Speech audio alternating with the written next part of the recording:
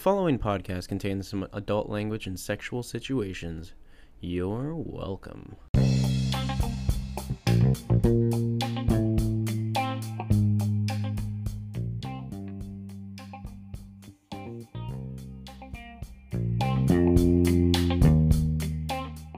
Hi everyone, and welcome to the final episode of this season of Slightly Concerned. This is Andrew, joined by the lovely Jazz. Hey guys, I managed to make it through the entire season. Somehow we managed to work with each other for long enough. I think it helps that we're not in the same state because I am still alive and currently bruise-free. This is true, and we wouldn't be able to find the bruises that I leave on Andrew. They're mostly to his ego, so that's okay. It's true, I'm damaged nice. for life. Jazz, how are you? How are you feeling about this? I'm fine. I was in tears earlier, but not for the reason that people suspect. Well, it probably is for the reason that people suspect, because I don't think people believe I actually cry or have true emotions or have feelings past anger. I'm gonna agree with that. But I found this place called Thai in a Box that, like, my friend raves about. I had, like, the pad thai from there. I did not like it at all, so I didn't eat there for, like, a year. And then, I learned that curry is made with coconut milk and anti-death. So I was like, hey, I'll give it another try. And I got the one with the 3 peppers, and it was, like licking the sun. It was so hot, but so fucking good. I'm gonna do it again. I had, like, a box of tissues. I was texting Andrew saying, hey man, if it sounded like I was crying, I was, but don't feel like it was anything outside the fact that this curry is delicious and I can't stop. I have a box of tissues, but for a different reason. So what are we talking about today? Well, I think we mentioned in our opener that we were going to talk about designer babies, and I realized that we never fucking got around to it. So let's talk about designer babies. Well, this is actually a topic that I have been very excited to talk about. So I'm glad that we held it off to the season finale because I think it's really interesting and pretty controversial as well. True. So, a lot more interesting than 401ks. So, like, I'm glad we saved this for the final. Right, but I did get to tell the story about the Einstein guy. Oh, the Einstein guy. I wonder what he's up to nowadays. I wonder if he's still alive. Maybe. We'll find him and we'll have him as a guest on a show. And, Let's not say we didn't. Okay. Okay, fair. So let's talk about how designer babies started. We're going to go all the way back to selective breeding because, as we know, that's how we have these domesticated and often fucked up looking dogs is through selective breeding. I believe pugs were, like, selectively bred in China for royalty is what the story is. And then you got Shih Tzus and then the racing dogs. Yeah. Oh yeah, greyhounds. They make me sad. I don't like dogs that are bred specifically for entertainment value and nothing else. I mean, I felt like I was bred for entertainment value and nothing else. Right, but that wasn't on purpose. That's a whole different story. True. I wasn't, oh, fuck, baby. But, you know. I mean, same. So from selective breeding, later on, several hundred years later, we had, I'm sure everybody who has ever taken a biology class or knows about Mendel and his peas and how he planted pea plants and he had red ones and he had white ones and then he planted them next to each other so they cross-pollinated and then he got pink ones and wow. So that led to the understanding of genetics and recessive genes and dominant genes, and it really paved the way for actual selective breeding in the future.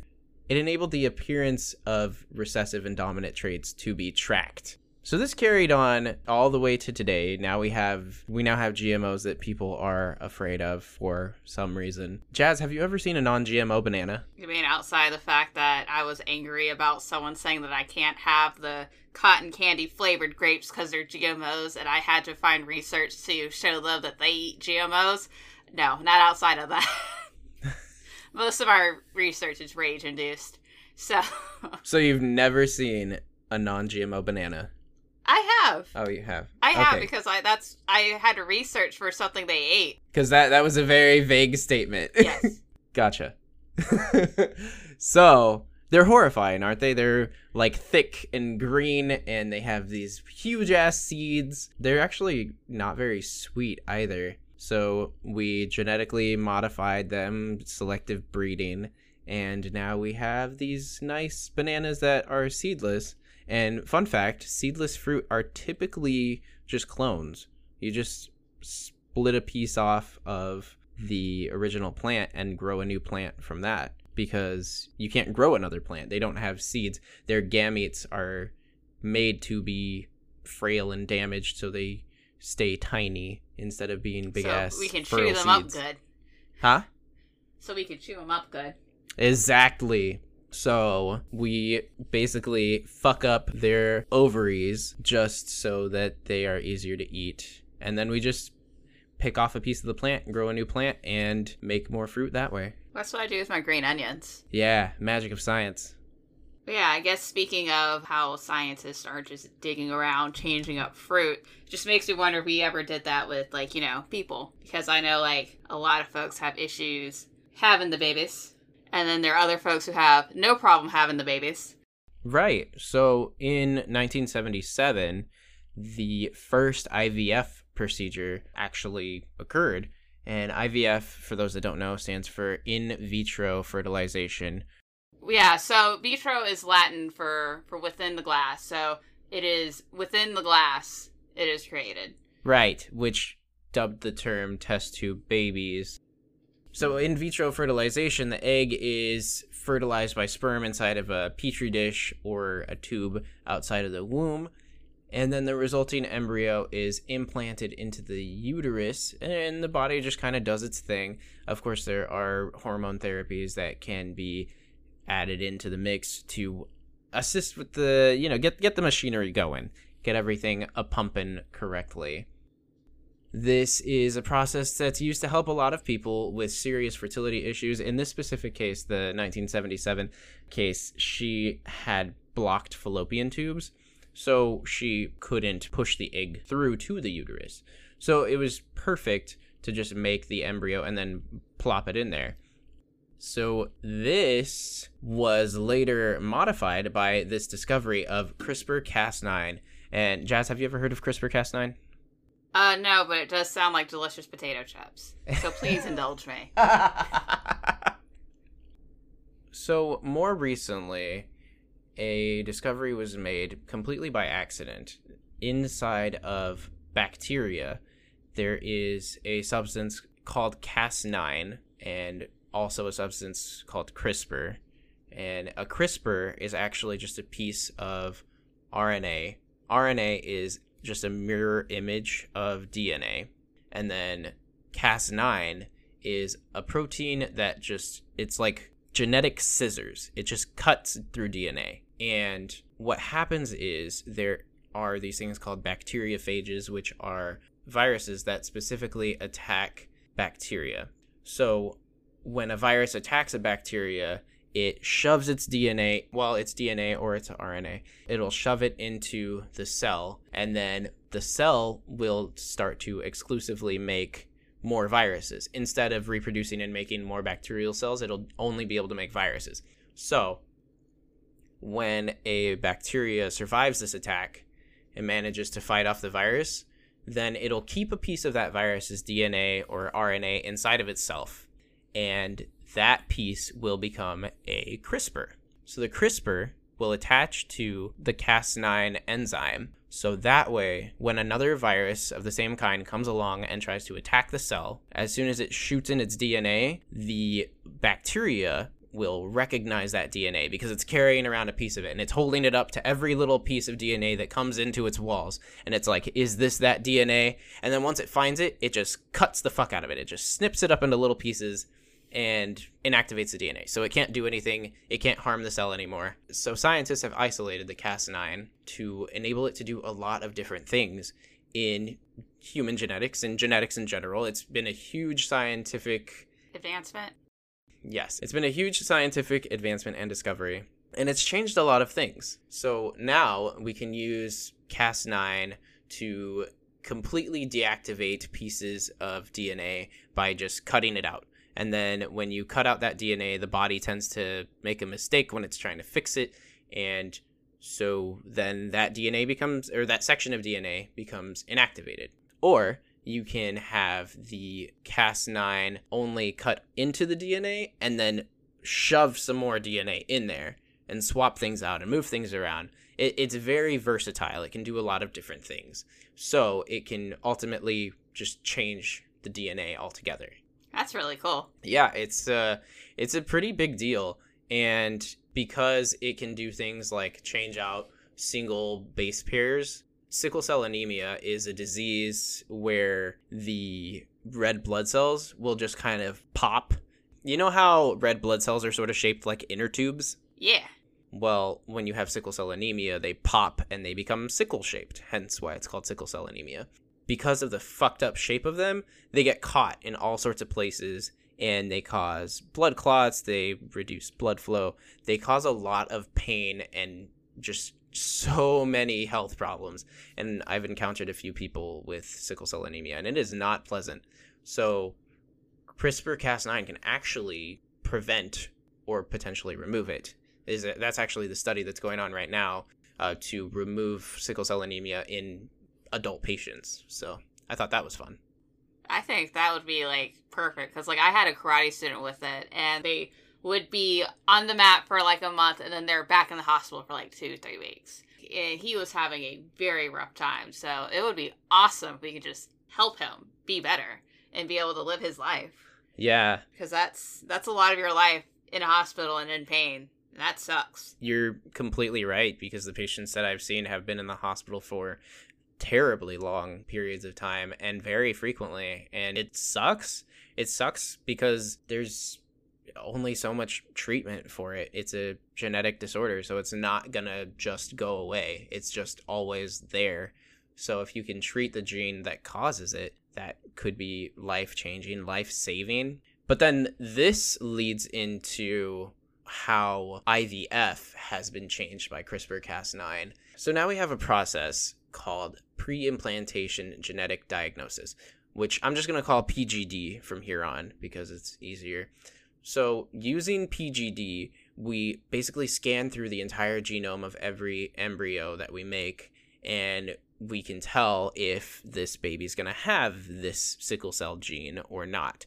And if it has it, then that embryo gets discarded, and then the one that doesn't have it gets used. So I recently learned a lot about in vitro fertilization because I didn't know much about the actual process. So typically anywhere from 3 to 20 different eggs are collected and fertilized, but sometimes more. That's what you were saying, right? Yeah, because I think I actually had a friend who is an in vitro baby, and they took 40 eggs because it was a 2-step process. 40 eggs. Because they took one set and then they didn't have enough viable ones.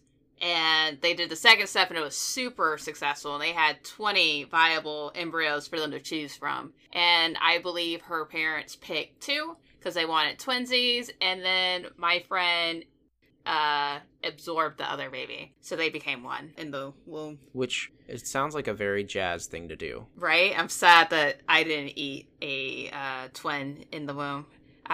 There can only be 1. The world is not ready for 2 of me. I'm definitely not. So, in the year 2000, the first designer baby was made. And do you know about this, Jazz? I had no idea. When you first told me about designer babies, I was thinking like, oh, so they popularized the term of what Jazz wants to do when she picks out a cute Asian baby. And it's like a designer purse. It's an accessory. But then I learned that's not what it was. So in 2000, there was a family, and their daughter had Fanconi anemia, which is a very aggressive blood disease, and typically most children with it don't live past the age of 8 or 9. One of the options that I guess really the only option that they had, because they struggled to find a donor for her because it required a bone marrow transplant, and they struggled for years to find a donor, and obviously she didn't have much time to find a donor. So their decision was to have a sibling. GMO'd. What? I was making Did you say they GMO'd a baby? So they decided to have a child via in vitro. And so they used PGD to determine a child that didn't have the disorder gene and was also a match for bone marrow transplant. So they ended up having this child specifically with the purpose of treating their daughter. And that created a lot of controversy. But at the same time, their daughter did survive. They ended up using stem cells from the child's umbilical cord to treat the daughter, and she made a full recovery. Which, it's cool that they were able to help the kid, but I don't know. I feel like there's probably several people who, they're like, science has gone too far, which is weird because we want science to help cure people, but now we're picking and choosing individuals who can survive and all this other stuff. Yeah. But at the same time, if you were a parent and that was the only option for your child, would you do it or no? I would. I have often been told that I have a very skewed moral compass. I see no problem with it. I think it's awesome. I see no problem with it either. I mean, there's a philosophical standpoint of now that child knows their purpose in life and they fulfill that purpose. What is their purpose? What other purpose may they serve? It's like the Rick and Morty episode where the butter robot. Rick made the robot. And he's just sitting there, and he asked Rick, what's his purpose? Your purpose is to pass the butter. And he had passed the butter, and the existential crisis began. Is this all I do? Am I only to pass butter? Did I already serve my purpose? Is there anything else left in this existence? Yeah, I can't even imagine what that would be like. And it turned out that the family had a third kid, and they decided to go with in vitro, which at this point makes sense because I definitely wouldn't want to have a child that goes through that horrible situation. I mean, even if their son did end up being a viable transplant donor for their new child, bone marrow transplants are not fun. So oh no, to have to subject both of your children to that would just be awful. So I can completely understand why they did. And then you run the risk that they're not a match. Right. Then you have to make a fourth baby. Right. So I can completely understand why they decided to go through in vitro to determine which embryo to keep that didn't have the gene. But the particularly controversial section of this is that in vitro fertilization, as we mentioned, you take a whole bunch of eggs and you fertilize them, and then you scan all of the embryos and you determine which one has the genes that you're looking for, and then the rest are essentially discarded. So it's sort of like having several abortions outside of the uterus, sort of. And that's where a lot of people are having issues with it, because they say things like there were 15 lives before you and now they don't get a chance to exist, which I don't personally think that way because I don't know, science. I don't personally see it that way, but I can see why other people see it that way. My lack of heart allows me to see past the death of the possible death, because you run into the argument of when does life begin? Right, exactly, and that's always a thing. And then one of the arguments is when you are combined inside the womb, and then they're combined outside the womb. So are they a science experiment? Is planting that child into the maternal figure going to make them a human? Are they not human? And I just find it really weird how, like, we as humans want to label everything. Oh, yeah. If you look at science, we have, like, 7-class system on labeling things. That's and then true. we find something that doesn't match that labeling system, and we're just like, we gotta plug it in somehow. Like the platypus. And it's like the platypus. That fucked up monster that we all love. What do you mean it's a mammal that lays eggs? Everything's ruined. And also sweats milk and has poisonous or venomous, and also has venomous hind claws. Yeah, because poison is if you eat something, and venom is when it injects into you, which is another classification that we have for something that's both equally bad. But, like, it's just really interesting, because, like, again, that's one of my favorite classes I took in college was philosophy. So the philosophical morals and issues that stem from these things is just always fun to think about. I had a biomedical ethics class, and I had a lot of fun with it because we talked about things like abortion and euthanasia and what is actually right and what is wrong about it, and how you can even define right and wrong in something that's so ambiguous. It was a fun time. So beautiful. So, this has obviously come under fire because people believe that people shouldn't play God because you're selecting which child gets to live out of a group of them. But are they children if they are a cluster of cells at that point? They don't have a heartbeat or anything really at that point. This is true. They're just kind of a scrambled egg. Oh. We decide which scrambled egg to put in the maternal figure to make a baby. Woo! Exactly. Yes. So, there are a lot of pros to genetically modifying children. You obviously can have healthy children and the potential to remove horrible diseases like cystic fibrosis. That is a nasty disease. It's awful. And to have a child with it, so sad. It is. So you can prevent cystic fibrosis, you can prevent SIDS, which typically a lot of infants just don't survive when they have SIDS because their immune system is just trash. There are so many different diseases and illnesses that you can prevent, and preventing these diseases, could potentially remove them from the genome in the distant future, kind of like we were talking about in the vaccines episode, how we eradicated smallpox altogether because it didn't have a place to host anymore. If we just didn't have people with the disease, then the disease wouldn't exist anymore. But then it also brings into question, what is a disease? Right, because you have this thing where you can pick and choose, essentially, if this kid's going to have the disease. So, like, well, I don't want to have a kid that's going to be bald when they're in middle school. Or I don't want to have a kid who's going to have blue eyes. Or I want the kid to look more like their father than to look like me. Or I want this baby to have red hair. And instead of just going into the catalog on an adoption thing and just saying, oh, this is the kid that looks like something that will fit in my family, you are growing it. It's almost, like in The Sims, where you can fiddle with how the child's going to look like. It's pretty much doing that, but in real life. Yeah, it absolutely is. I mean, I can see issues stemming from the fact, as you were saying, like, okay, so if we have concerns about Down syndrome, and I don't want that to be in my child, well, what if I now can see them liking League of Legends? Can I get rid of that if that's genetically predisposition and just prevent them from ever installing the game and save them from hours of agony? But then that brings into question ableism. Right? Then it's a question... If we should allow people to play League anyway. Then it brings into question... Is Down syndrome so bad that these people shouldn't exist? Like, that seems like a really cruel thing to do and say and believe, and it really sort of stomps on disability rights to say that we're not going to have these people. We're going to go out of our way to make sure that this doesn't occur. Wow, this sounds a lot like the master race right now. It does.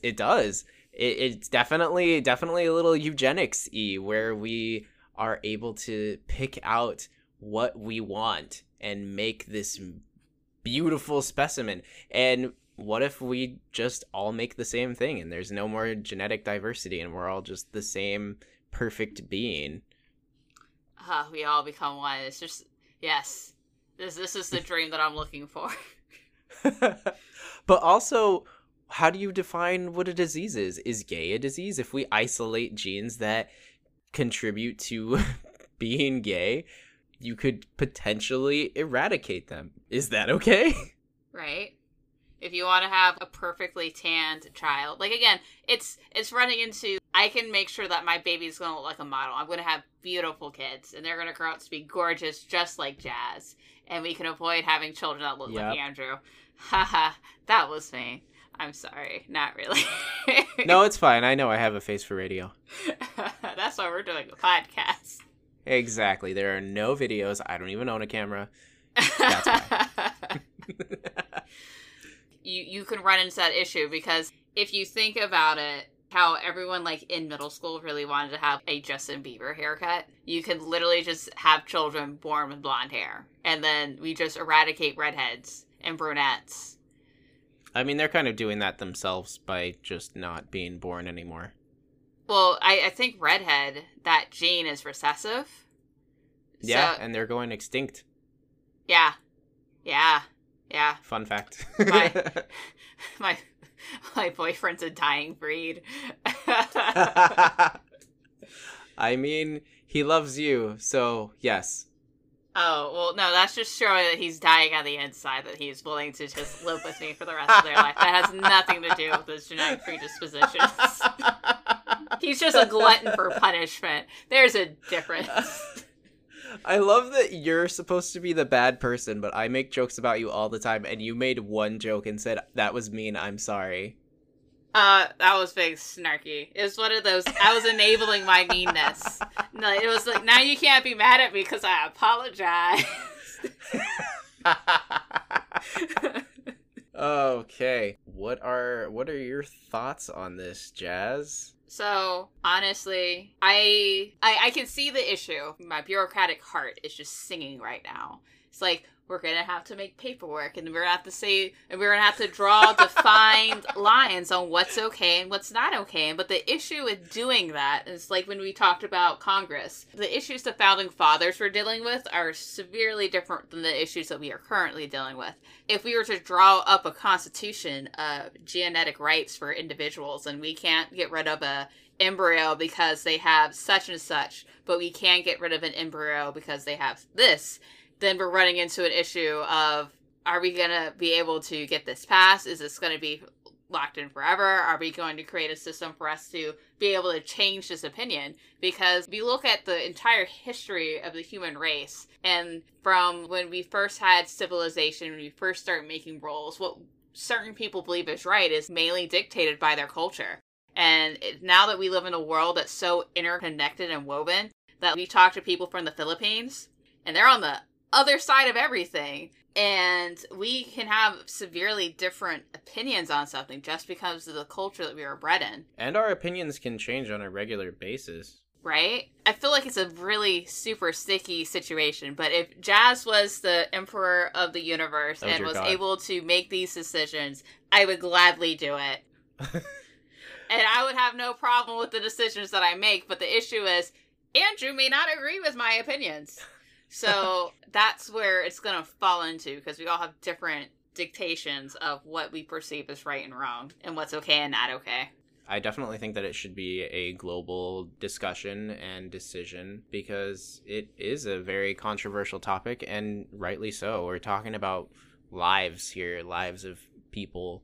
And you know, it doesn't even matter where you draw the line as to where life starts, because I'm not just talking about the embryos. I'm talking about the people that are born. I'm talking about the people around them that are affected. Like, how would you feel as a person with Down syndrome if you knew that everyone around you was selected specifically so they didn't have Down syndrome? And also, when we were talking about what constitutes a disease, well, there are lots of genetic disorders that obviously have a mortality rate to them, and people with Down syndrome typically don't live as long as people without. So you could consider that a genetic disorder that has a fatality rate attached to it. I have a genetic thing where I don't have enough good cholesterol. I have the heart of a 50-year-old obese man who lives in a very stressful job. I'm super duper prone to heart attacks, and that could be something that could be what kicks me at the beginning, which again I would be okay with because my suffering is eternal. And God. We never got enough money to fund my therapy that I clearly need. So Clearly. Right. So good luck bringing us back on topic, Andrew. So, like I was saying, to define a disease and to define what can and can't be removed from the genome is a touchy subject in and of itself, because you have these fully functioning people who are contributing to society and they're happy and they love and feel like everybody else, and you're kind of saying that they aren't worth as much as everyone else in a sense. So yeah, I think that it's a touchy subject, and I am 100% for in vitro fertilization, and I am so excited for the advancements with CRISPR-Cas9. I know that I was reading an article not too long ago. It was like a couple years ago. But I was reading an article that was talking about the successful removal of 50% of HIV from the genome of rats. So it was just removing the virus from them altogether. And then there were supposed to be human trials of removing HPV from humans, like from live adults. And that would just be so amazing to have these awful viruses and just treat the viruses and cut the DNA out of the person, so then it really can't ever manifest again. Like If you had shingles, you could just get it cut out of you, and then you would never have to worry about it flaring up again. Kind of like how we deal with cancer. Just cutting it out and just hoping it doesn't hit again. Right, and that's another thing too, actually. CRISPR-Cas9 has been used to modify immune cells so that they respond to cancer cells and remove them. It's also been used to... So there are sort of like several switches for cancer, and when all or too many of the switches get flipped, then the cell will start to recreate like crazy, and it'll just make a fuck ton of bad cells. But with CRISPR-Cas9, you can sort of flip those switches into the right direction again. You can turn them off. I like it. Yeah. So very interesting, very huge medical achievement. There's so much good that we can do with it, but there's also a world of bad that we can do with it. So I'm interested. I want to hear other people's thoughts as well. I want to know how other people feel about this, and maybe we can touch on the subject again someday. Someday. If only they would know our Gmail, which is we're slightly concerned at gmail.com. The most perfect plug ever, Jasmine. Because if we had a question or just want to tell Jazz, oh my God, you're a horrible monster. Right. You can just email us at we're slightly concerned at gmail.com, and Andrew, who checks it, will say, ha ha ha, Jazz, they think you're a jerk. And then send it to me. I strongly recommend people just making false email accounts and just emailing us hate messages to Jazz, because I think it's really good for her self-esteem. And, it definitely needs to be deflated. There definitely needs to be some off switches hit on that, because it is all encompassing. If you leave it too long, Andrew's going to find it outside his doorstep. That's true, and you're not in the same state, so that's... Or even like the same part of America. Yeah, it's definitely close to inflating this far. So yeah, please help me, make your contribution today to deflate Jazz's ego. You can help. Yeah, don't feel like it's going to hurt my feelings. It's just probably going to be like, okay, I should probably tone it down a little bit. Right. So that being said, email your comments, questions, concerns, and maybe we'll cover them in a season 2? Question mark? Question mark? Exclamation point? Maybe. Well, I think that pretty much wraps us up for the season. What? We made like a YouTube channel when we were like itty bitty babies forever ago. Yeah. And then... Yeah, but we don't talk about that. Oh. We don't want to be found. Because my face is for radio. I don't want to break anybody's computer screens. Oh, no. Don't worry. There's not enough pixels to truly see anything. That's true. Back when we filmed on potatoes. So, we made it. We didn't kill each other. And we didn't block each other on every form of social media. So, good job, Jazz. Good work, Andrew. I'm proud of you. I appreciate all you've done to this podcast, including, but not limited to, editing, researching half the topics, finding any human being who's willing to sit down and have a discussion with me, and, and sitting with me for 10 episodes. To be fair, you did a lot of work as well, so I appreciate you, Jazz. Thanks. And on that extremely gushy note, I'm gonna go fuck off, and I'll talk to you guys when I talk to you, ? Maybe. All right. Take care, everyone. Know that I appreciate you. Bye. Absolutely. Thanks for listening. Bye, guys.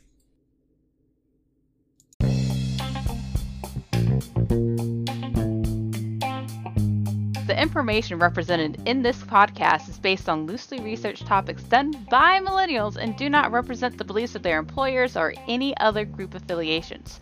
In fact, we recommend that you all research your topics as well and not just take our word for it. Take care and we appreciate you.